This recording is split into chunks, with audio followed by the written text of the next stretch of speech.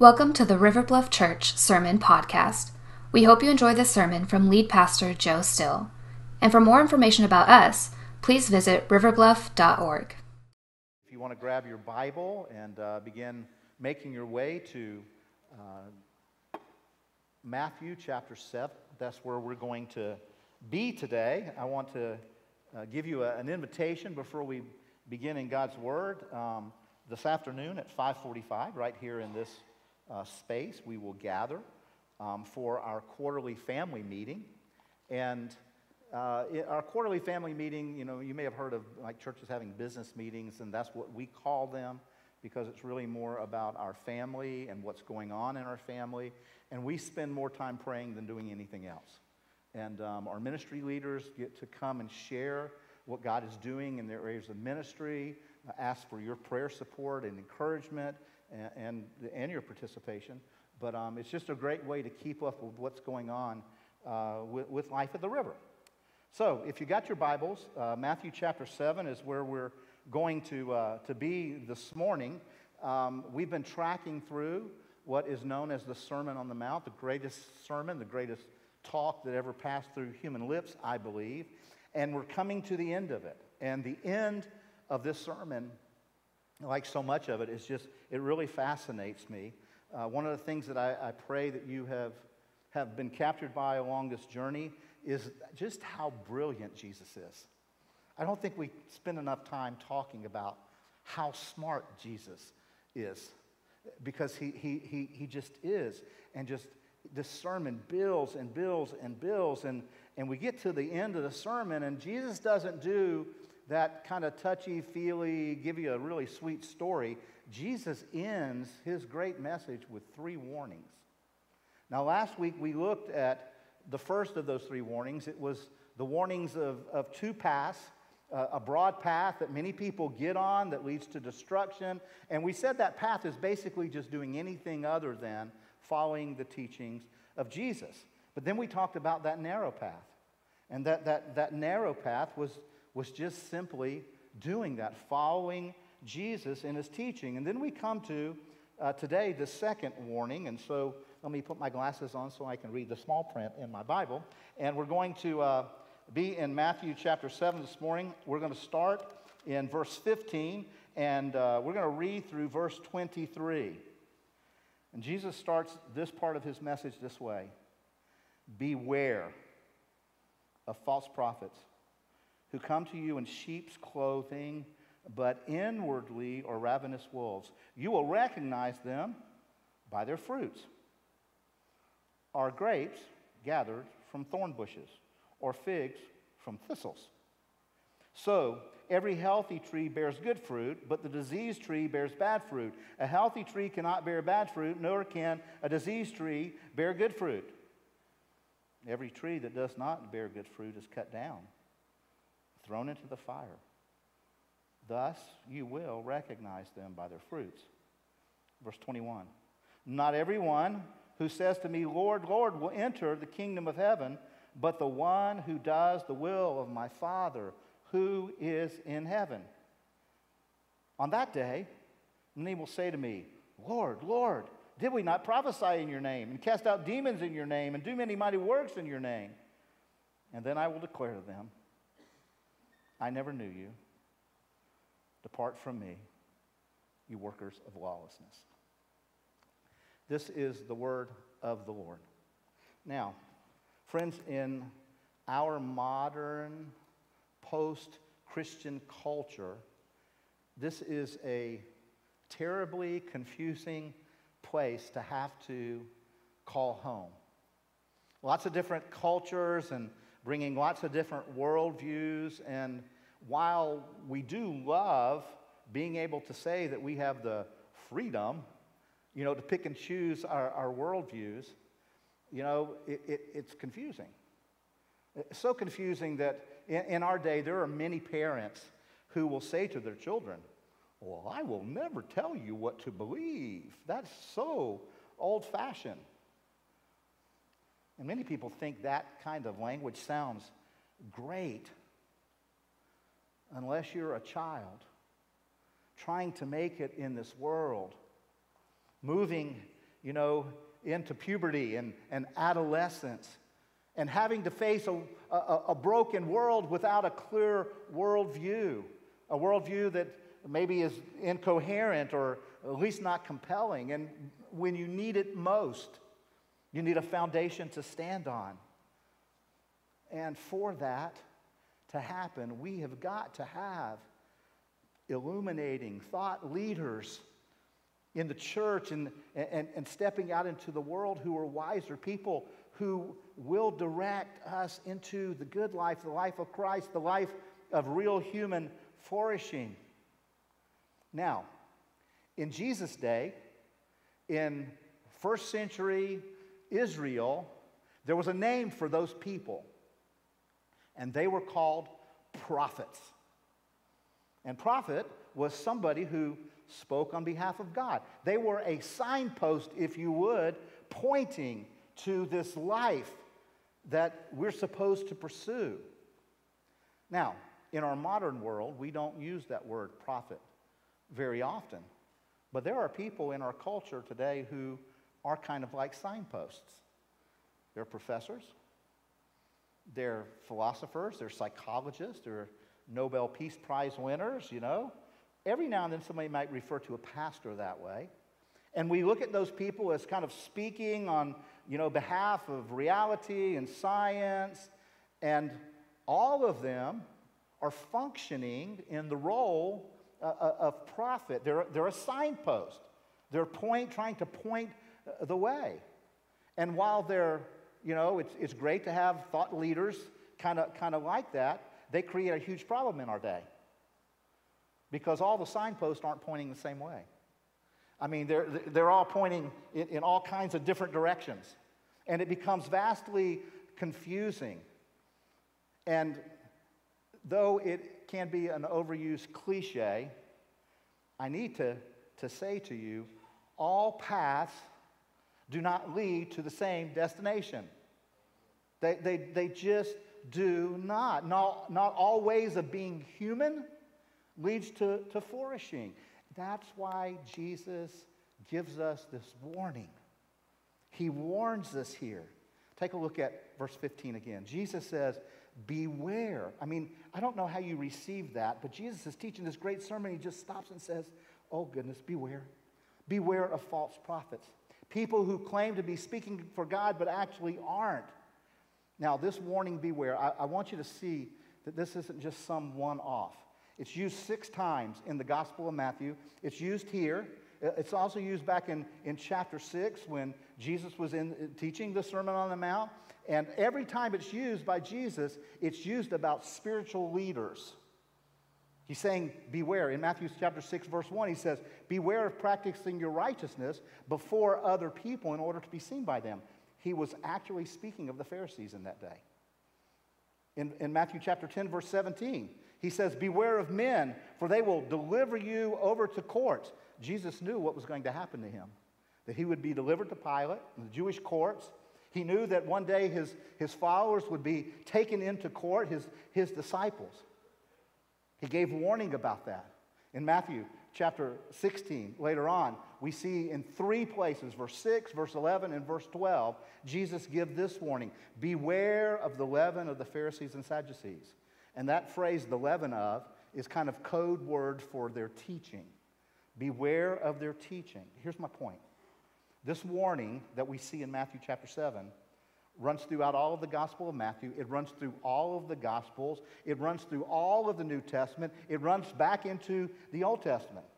I want to show you this. This is important. Deuteronomy chapter 13, starting in verse 1, we read these words: if a prophet or a dreamer of dreams arises among you and gives you a sign or a wonder, and the sign or wonder that he tells you comes to pass, and if he says, let's go after other gods which you have not known, and let us serve them, you shall not listen to the words of that prophet or that dreamer of dreams. Through the prophet Jeremiah, God speaks, the Lord said to me, the prophets are prophesying lies in my name. I did not send them, nor did I command them or speak to them. They are prophesying to you lying visions. worthless divination, and the deceit of their own minds. Therefore, thus says the Lord, concerning the prophets who prophesy in my name, although I did not send them, and who say, sword and famine shall not come upon this land, but sword and famine for those prophets shall be consumed. In the New Testament, not only do you have the warnings of Jesus, but almost every single other writer of the New Testament, we see these kinds of warnings. Paul warns Timothy in 2 Timothy chapter 4, for the time will come when men will not put up with sound doctrine. Instead, to suit their own desires, they will gather around them a great number of teachers to say what their itching ears want to hear. Isn't that a great word picture? People got a little itch in their ear, because they want to do things a certain way, their way, and so they're going to surround them, themselves with teachers who will, just play in that itch. They want it that way. Listen to how that verse concludes. It says, they will turn their ears away from the truth, turning aside to myth, but you, keep your head in all situations. From the Apostle Peter, 2 Peter chapter 2, verse 1, it says, but there were also false prophets among the people, just as there will be false teachers among you. They will secretly introduce destructive heresies, even denying the sovereign Lord who bought them, bringing swift destruction on themselves. Many will follow after their shameful ways and will bring the way of truth into disrepute. I don't know what you notice in our world today, in the church, globally, but man, that sounds a lot like it. Listen to verse 3. In their greed, these teachers will exploit you with stories they have made up. Their condemnation has long been hanging over them, and their destruction has not been sleeping. And this is not Peter writing about the past. This is Peter writing about the future, which is our day, the day in which we live, saying, false prophets are going to be among us. The Apostle John, 1 John 4, verse 1, dear friends, do not believe every spirit, but test the spirits to see whether they are from God, because, here it is again, many false prophets have gone out into the world. And on the New Testament goes. We see it in the Old Testament. The last chapters, the closing chapters of God's Word, we read this, Revelation 20. It says, and the devil who had deceived them was thrown into the lake of fire and sulfur, where the beast and the false prophets were. And they will be tormented day and night forever and ever. That's the past for false prophets. Welcome to church today. Isn't that just a joyful message? Aren't you glad you're here? Unless you're a false prophet, then it's all sulfur and burning, baby. Here's my point. This warning from Jesus is not a one-off. It needs to be taken very, very seriously. This theme flows from the Old Testament through the teachings of Jesus into all of the New Testament. And I say this because this is not talked about a lot in our day in ways that make sense. Now, there's some people that are really loud shouters out there that, they kind of are cynical about everything. And we kind of tune them out. But the world needs to hear from Jesus, and we need wise pastors and teachers from the kingdom to say, be wary of false prophets. Be wary that there is false teaching that's going to happen. As much as we need our safety team, kind of patrolling our grounds, we need a security guard and an alarm system raised up for false teaching. Now, remember we said that Jesus has given these warnings, and the one right before this warning was the warning about the two different paths. And so one of the things that, if we're going to, and we got to study God's Word in context, and especially this sermon in context, Jesus is building. And so when Jesus is talking about false prophets, we've got to see that part of false prophecy does it leads you down the wrong path. Because false prophets, they're kind of like map makers, if you would. They're making a kind of way. And the way is supposed to point us as a signpost to human flourishing, what Jesus called the kingdom of God, what Paul said to Timothy is life that is truly life. So, a false prophet could be pointing you down a wrong path. And if you walk down that wrong path long enough, for a decade or 2 or 3 or 4, you're going to end up at a destination you didn't intend. And your life can just collapse on you, just kind of implode. And this is why Jesus is warning us that there are danger in false prophets. And this is why Jesus gives us this other kind of next metaphor in verse 15. He says this, beware of false prophets who come to you in sheep's clothing, but inwardly are ravenous wolves. Now this metaphor that Jesus uses here of wolf and sheep's clothing, it was common in Jesus' day. Sheep were like the most common kind of livestock commodity in the Mediterranean world in the first century. And wolves were their number one predator. You know, even in our day, in our English language, thousands of miles away on the other side of the world, that language is still kind of used. We still think of a wolf as someone who's a predator, someone who's not safe, someone who's out for blood, they're ravenous after their own. We still think today in terms of a little lamb, you know, somebody being innocent, probably a victim, maybe sometimes a bit naive. And Jesus picks up this language that's kind of in the pop culture of his day. And these wolves that he points to, they were at least smart enough not to look like wolves. They were kind of coming in sheep's clothing. He says in the same way, false prophets, you know, they're going to don't think they're going to look like a flaming heretic or a Satanist. Sometimes they're just going to look like another follower of Jesus. Meaning, you can't just take people who are teaching at face value, especially if they're claiming to speak on behalf of God. Now, hear me clearly say that I understand the irony of being a pastor and standing on a stage and teaching on this. I would have, this is why when we take a section of Scripture, we go verse by verse, line by line, because we need to deal with stuff that I wouldn't pick. This was not a verse I got up and said, oh boy, I can't wait to get to this one. You know, because I knew that it was going to create doubt aimed at me sometimes. But it's worth it because Jesus said it was. And we have got to deal with that. And so what Jesus does is Jesus gives us 3 tests that we can engage to help us think about how do we see false teaching? How do we see that? Here's the first test he gives. It's the life test. Verse 16. Jesus says, you will recognize them by their fruits. And then he uses this analogy, are grapes gathered from thorn bushes?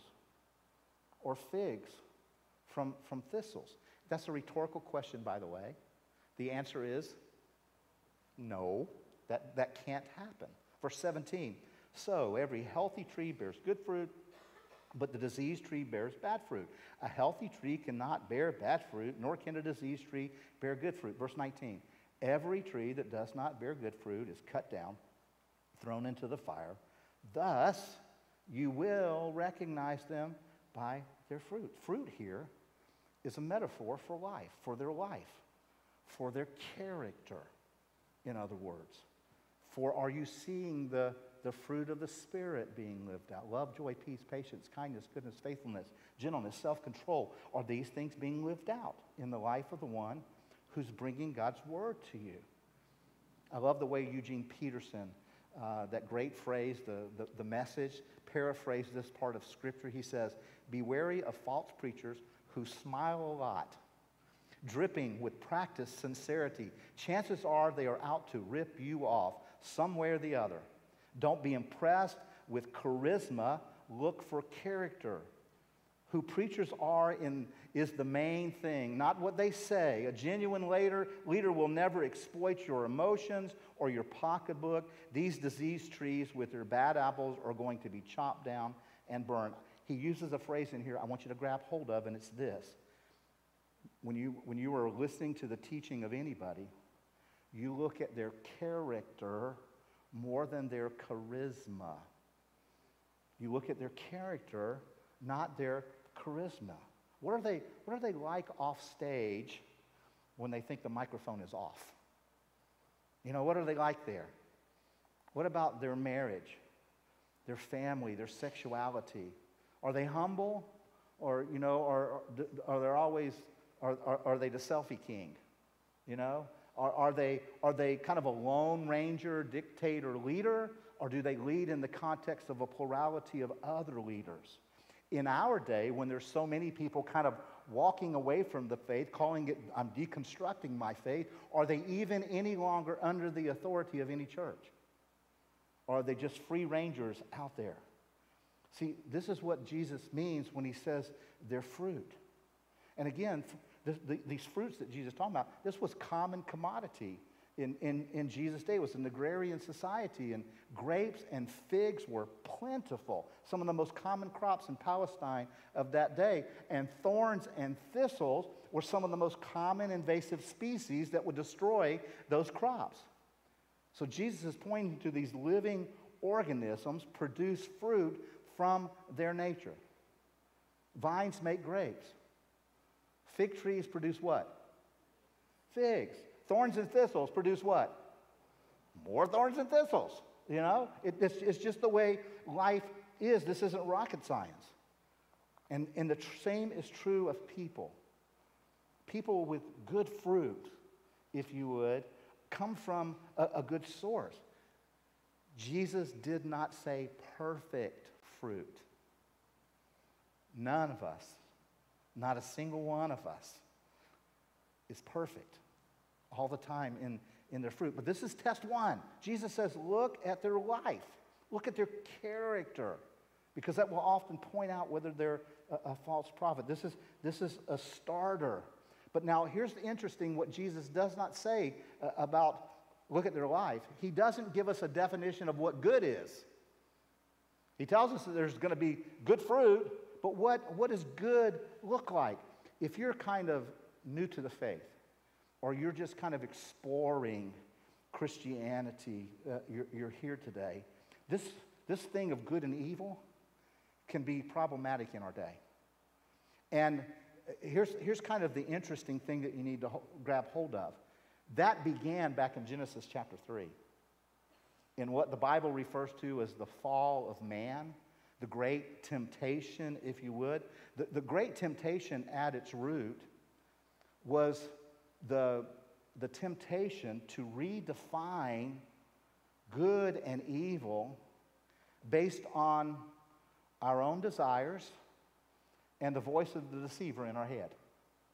That's what the first and every temptation since then has that as its root.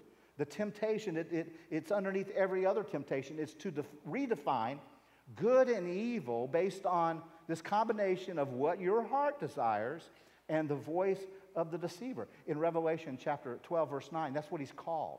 Satan is called the deceiver. And he wants to fan that flame so that you will try to redefine good and evil based on your desire and his voice in your head, instead of trusting God.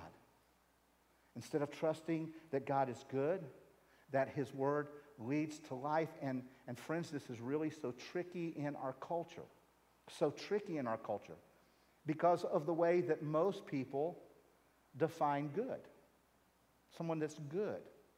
Most of the time when someone is kind of saying, oh, that's a good person, what they're saying is, well, that person over there, they're kind of nice, and they're very tolerant of, everyone, and they're, pretty much they're happy, they're not a grump, and so we kind of look at that and say, that's a good person. And so when we try to bring the definition of good into looking at false teachers, things can kind of get off, because here's what happens. We can kind of say, well, I know their teaching, maybe wasn't spot on with what Jesus said, but they're such a good person. They're just so loving and sweet and kind and tolerant and happy. We'll just let what they said a moment ago, we'll just let that slide. And every time you let it slide, it comes back. And it leads to destruction. Friends, we have to have an anchor point. an anchor point as to what is truly good and what is truly evil, and our society is in a crisis over this. Because there's not an anchor point in our culture. It's just a mob mentality. And friends, I don't care if you're on the right or the left. And I'm not just talking about politically. I'm talking about morally. See, this is about two different definitions of what morality even is. What is right and what is wrong and what is good and what is beautiful and what is true. And we've got to have an anchor point. And as apprentices to Jesus, as disciples of Jesus, our anchor point has to be Jesus and his teachings found in God's word, but especially we need to focus our teaching on his life and the things he said in the Gospels. And then reading the rest of the New Testament, understanding that it's interpreting the teachings of Jesus. And that leads to test number 2. Test number 2 is the teaching test. Look at verse 21. It says, "Not everyone who says to me, 'Lord, Lord,' will enter the kingdom of heaven, but the one who does the will of my Father who is in heaven." Keep that phrase locked, okay? The will of my Father who is in heaven. Again, I love the way Eugene Peterson paraphrases this. He says, knowing the correct password, saying, "Master, Master," for instance, isn't going to get you anywhere with me. What is required is serious obedience, doing what my Father wills. Serious obedience to what the Father will. That phrase, the will of my Father who is in heaven, is really code word for Jesus' language. I mean, for Jesus' teaching. Okay? It's just this kind of code language. Because all throughout the Gospel of Matthew, all throughout the Gospels, Jesus' teaching is equated with the will of God. In John 14:9, Jesus says, "Whoever has seen me has seen the Father." And in John chapter 10, verse 30, Jesus says, "I and the Father are one." See, Jesus claimed real clearly that he was speaking on behalf of God. And so for Jesus, the life test by itself is not enough. It's not just enough for somebody to kind of be a good person. You got to watch out for their Christianese, how they use the language. I couldn't help but think of Paul's writing to Timothy, warning him. He says, "Timothy, keep a close watch on how you live and on your teaching." He says, closely monitor what you do and what you proclaim.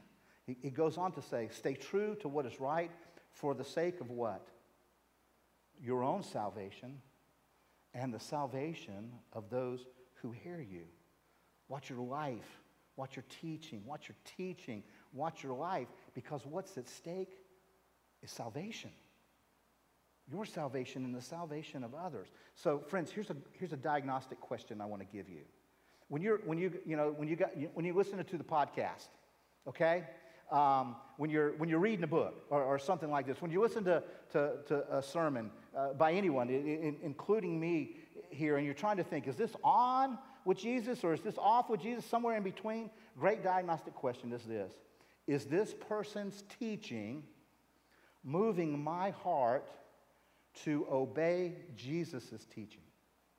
Is what this person's saying moving my heart to pursue Jesus and his teachings? Do they make me want to do the will of my Father in heaven as laid out in Matthew, Mark, Luke, and John? Does it do that? Or does it cause me to doubt?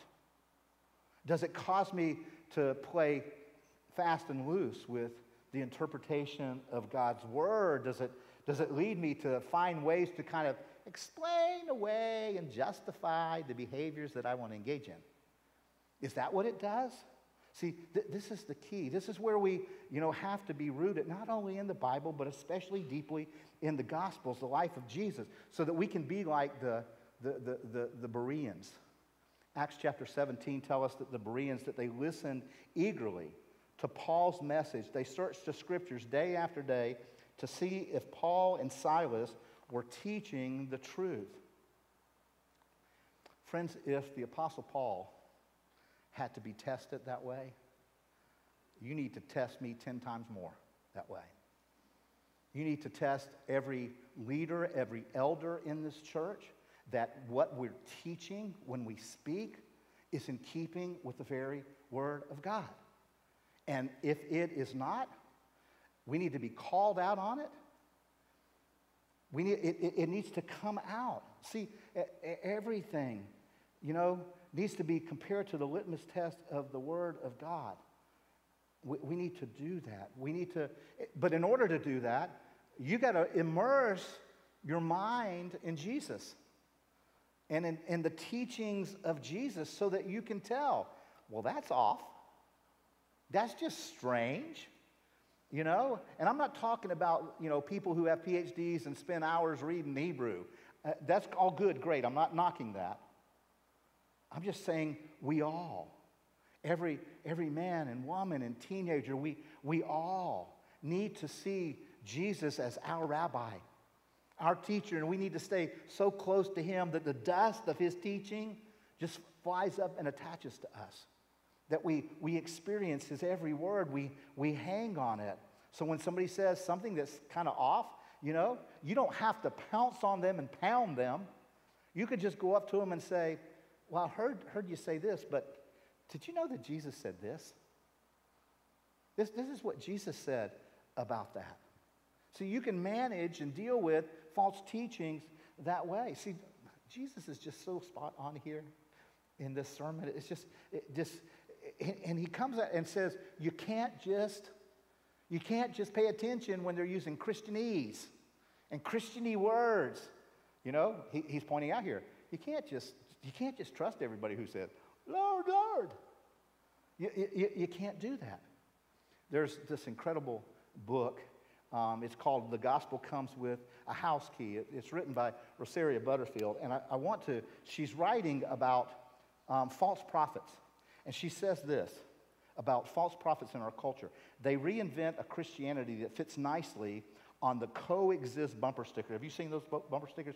He said it fits nicely there, avoiding the disgrace and the shame of the cross for a respectable religion that bows down to the idols of our day, consumerism and sexual autonomy. This manipulation strategy relies on using biblical words in anti-biblical ways. It shares with biblical Christianity the same vocabulary, but not the same dictionary. Friends, that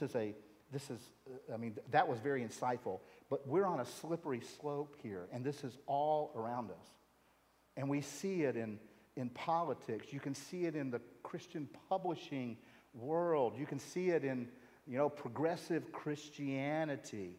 You can see it in former Christians who are trying to do this deconstruction thing, and they use Christianese and even evangelical language.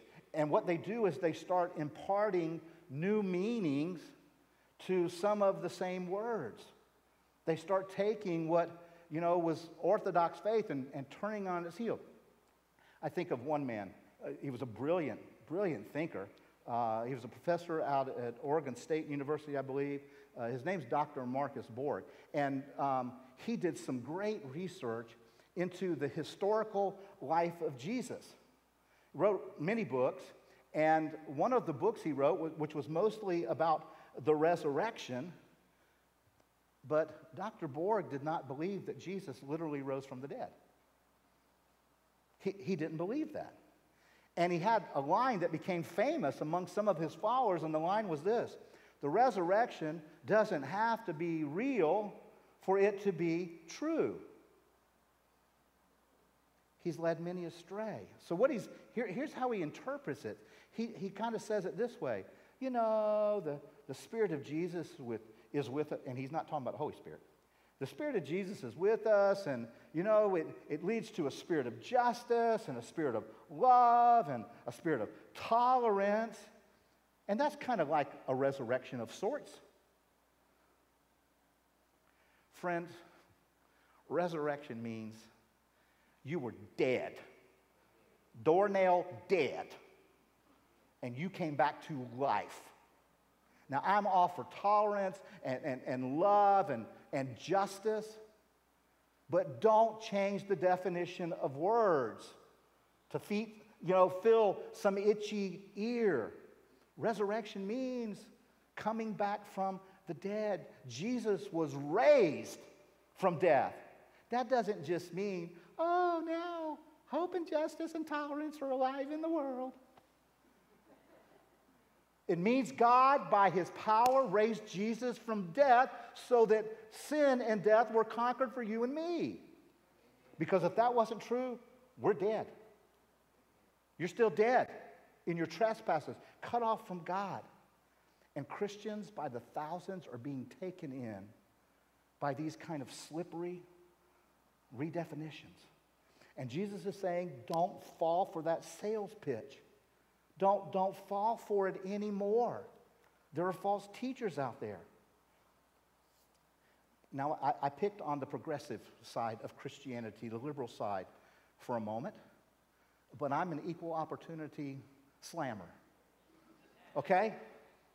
Many conservative Christians are quick to point out the heresies of the liberal, but I want to address the other side of this false prophet coin. Because there's another side. And one of the great tragedies, I think, in the American church today is we don't have clear categories for conservative heretics. And they're out there. We need to remember that when Jesus was here, he didn't spend a lot of time going after the liberals theologically. He went after the most conservative group, the Pharisees and the Sadducees. Pharisees are far more conservative than anybody in this room. They just were letter of the law people.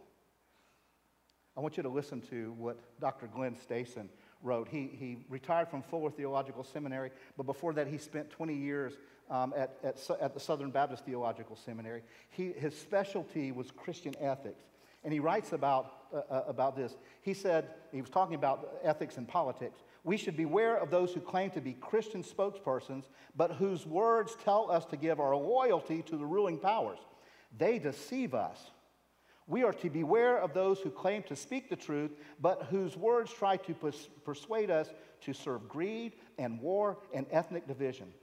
Beware of those who put before us a corporate brand or a national flag or a racial loyalty or the almighty dollar or an image of our nation that stands for goodness against another nation that stands for evil and inflames us to make war and arouses our passions to serve that image rather than to serve God, who is revealed in Jesus Christ and in the Holy Spirit. Friends, it is so easy to get taken in on both ends of the spectrum, whether it's from the right or from the left. Don't fall just because people are using Christian language, Jesus-y kind of talk. It doesn't always equal Jesus' teaching. Okay, now that I've offended about everybody, we're going to start drawing the net in. Test 1 is the life test. Test 2 is the teaching test. Test 3, and before I give it to you, I want you to look back at verse 2. Jesus says, on that day, many will say to me, Lord, Lord, did we not prophesy in your name and cast out demons in your name and do many mighty works in your name? And then I will declare to them, I never knew you. Depart from me, you workers of lawlessness. Now, first off, just to clarify, here Jesus was not talking about, general population and salvation. Jesus was talking about false prophets, those who were teaching in his name but had no relationship with him. And apparently for Jesus, the test of a good life and the test of a good teaching aren't the only test. Test 3 is this: do they have a relationship with me? Jesus says. Do they relationally know Jesus?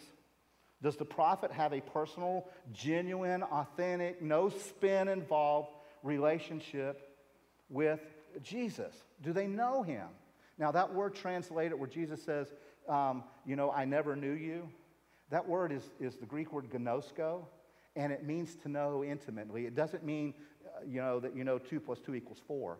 It's the same word that's used in Genesis chapter 4 when it tells us that Adam knew his wife Eve. She conceived and bore a son. That's the kind of knowing here. It's an intimate knowing. And then Jesus in verse 22 said, on that day.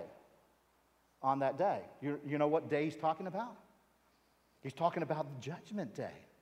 That day, that cataclysmic, cosmic day when the world gets put to rights. When all secrets are brought out into the light, there'll be no more spin, there'll be no more hush money, there'll be no more non-disclosure agreements. All of that will be gone. All of that will be gone. Everything will be brought out into the open and dealt with by the judge. Lord God Almighty, the judge over the universe. And then and only then will anyone truly be able to know who was in a relationship with Jesus and who wasn't. That's going to be the ultimate test. But if that's true, that's going to be when, how do we actually know who's in and who's out? And this is the tricky thing about test number 3. We won't actually know. Well, if we can't actually know, should we test? Should we try to look? If something's off, what do we do? Now, here's the deal. We still need to practice discernment. Some people have a discernment. My wife, Kathy, she has I believe it's a divine ability to discern. Some Christians have it, stronger than others. And she is like a warning light for me. She will say, there's something just not right there, Joe. Now, I didn't learn early in my ministry how right she could be. I learned later, but I know now. And so when she says that to me, I pay attention. She says I don't pay enough attention probably, but I pay more attention than I used to, don't I, baby? Because I've seen that. And there are times, some of you that have more of that side of the prophetic gifts, if you would, of the Spirit, where you sense those kinds of things. But even if you are great in that gifting, you will not know this for sure until Judgment Day. None of us will, only Jesus. But does that mean we stop trying to discern? No, it does not. Let me see if I can show you how, because there's a tension here. There's a paradox here that I want you to see. In the book of Proverbs, some of the Proverbs create all kinds of tension. Proverbs 26 is one great example of this. Proverbs 26, verse 4 says this, "Do not answer a fool according to his folly, or you will be like him yourself." So don't answer a fool according to folly. That's verse 4. Verse 5, "Answer a fool according to his folly, or he will be wise in his own eyes." Do I answer him according to his folly or not? What do I do, Lord? The answer is yes. You live in that tension. You live in that discerning tension of what the moment requires. And in Matthew chapter 7, that's what Jesus is teaching us here. You and I will not know perfectly, but we're still not to give up discerning. We need to listen. We need to carefully, See, in this metaphor that Jesus is using here, the deceivers, the wolves, they are themselves deceived. They don't even know it because they're genuinely shocked when Jesus says, "I don't have a relationship with you." Oh my gosh, did you notice that Jesus calls them out, and what do? Do they repent and fall on their faces and say, "Oh my, I didn't realize"? What do? They start rattling off their list of achievements. They start talking about their words. Well, we spoke in your name, and we cast out demons in your name, and we healed in your name. And Jesus said, "Yeah, but you didn't know me." What was the point? And see, friends, we have got to be captured by that moment and that reality. So what do we do with all this as the people of God, as River Bluff Church? What do we do with this? Well, here's the first thing that I would like to suggest to you that we do. Jesus here, I don't believe, is trying to create a community of watchdogs. But I do believe that he is trying to build a community that is watchful. That is watchful. I don't think Jesus is trying to fan the flames to stir up a spirit of suspicion at our church where, we start thinking every spiritual leader is guilty until proven innocent. Or like others do, just kind of sit back with their arms crossed just saying, "You know what? All authority is corrupt." I don't think that's what he's doing. Notice what Jesus doesn't tell us what to do with the false prophets. Now, there's other scriptures that tell us how to deal with that, but when Jesus teaches about what to do with false teachers, if you go to Matthew chapter 13 later today and you read, Jesus gives some parables, and one of the parables he gives is the parable of the wheat and the tares. And in that parable, he says, the wheat and tares grow together. Somebody snuck into the field and planted, tares in your wheat. And what Jesus says to him is, just wait till the harvest. Don't go out there and start trying to pull the tares up because you'll tear the wheat up. Just wait till the harvest. Later on, Jesus explains that the angels are the harvesters, not you, not me. Okay, the angels will do the separating on that great day. But we've got to be watchful, and we've got to be able to see and discern false teaching. And within the framework of the church especially, we've got to call that out and draw each other back to Jesus. And then there's one last thing that I really think that all of us can participate in that, but all of us can also participate in this, and that is we need an anchor point in our world for good and evil. We need anchor points for truth. We need anchor points for what really brings people to human flourishing and life in the kingdom. And I'm not just talking about those with PhDs. I'm talking about the people of God living as signposts to what Jesus called the kingdom of God. Life in the kingdom of God. To what Paul said was the truly good life. See, what if our watching out for false prophets were to stir up in us to become prophets of truth? All of us. That all of us would see ourselves as prophets of truth, truth tellers to our coworkers, to our family members, to acquaintances, to people that we encounter, to people who live in our spheres where we live, learn, work, and play. What if we saw ourselves as truth prophets? I believe this, that in Jesus calling us to beware of false prophets, he's telling us to do that by becoming true prophets. That you and I would become true prophets of the good teachings of Jesus, of life in the kingdom, showing and telling the gospel, the good news of Jesus proclaimed in him, that it's available for any and everyone. Just ordinary people can come in. Here's what the Apostle Peter, under the inspiration of the Holy Spirit, writes about you. You are a chosen people. You are royal priest, a holy nation, God's very own possession. Now notice the result. As a result, you can show others the goodness of God, for he called you out of the darkness into his wonderful light. What if we all began to see ourselves that way? As these, prophets and priests displaying and declaring Jesus and his teachings here in the Sermon on the Mount. I can't help but wonder, could we reverse the trajectory of things in our world and in the relationships around us? What if we were to really just start living in the reality that we're in a relationship with Jesus that can be personal and intimate?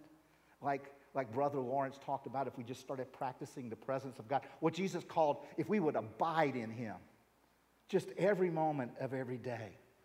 What if we did that?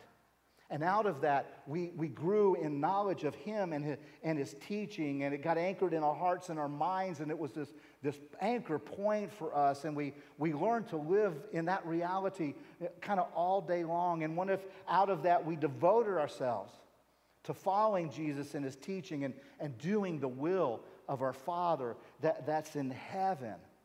And what if out of that good fruit came? People around us saw it.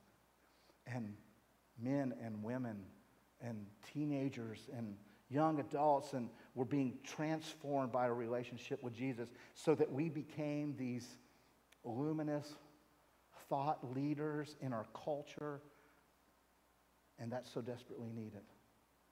What if all of that happened because our intimate relationship with Jesus, we just dove into that and believed him and believed his word and his teaching and his life, and we followed after that? What if?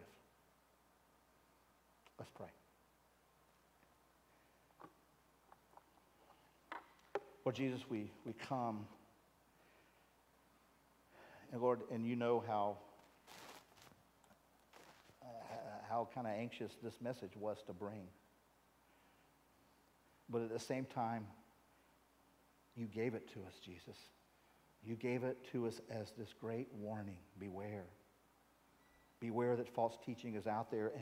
And then, Jesus, you gave us your teaching to fortify our souls against it. And that teaching is rooted in you.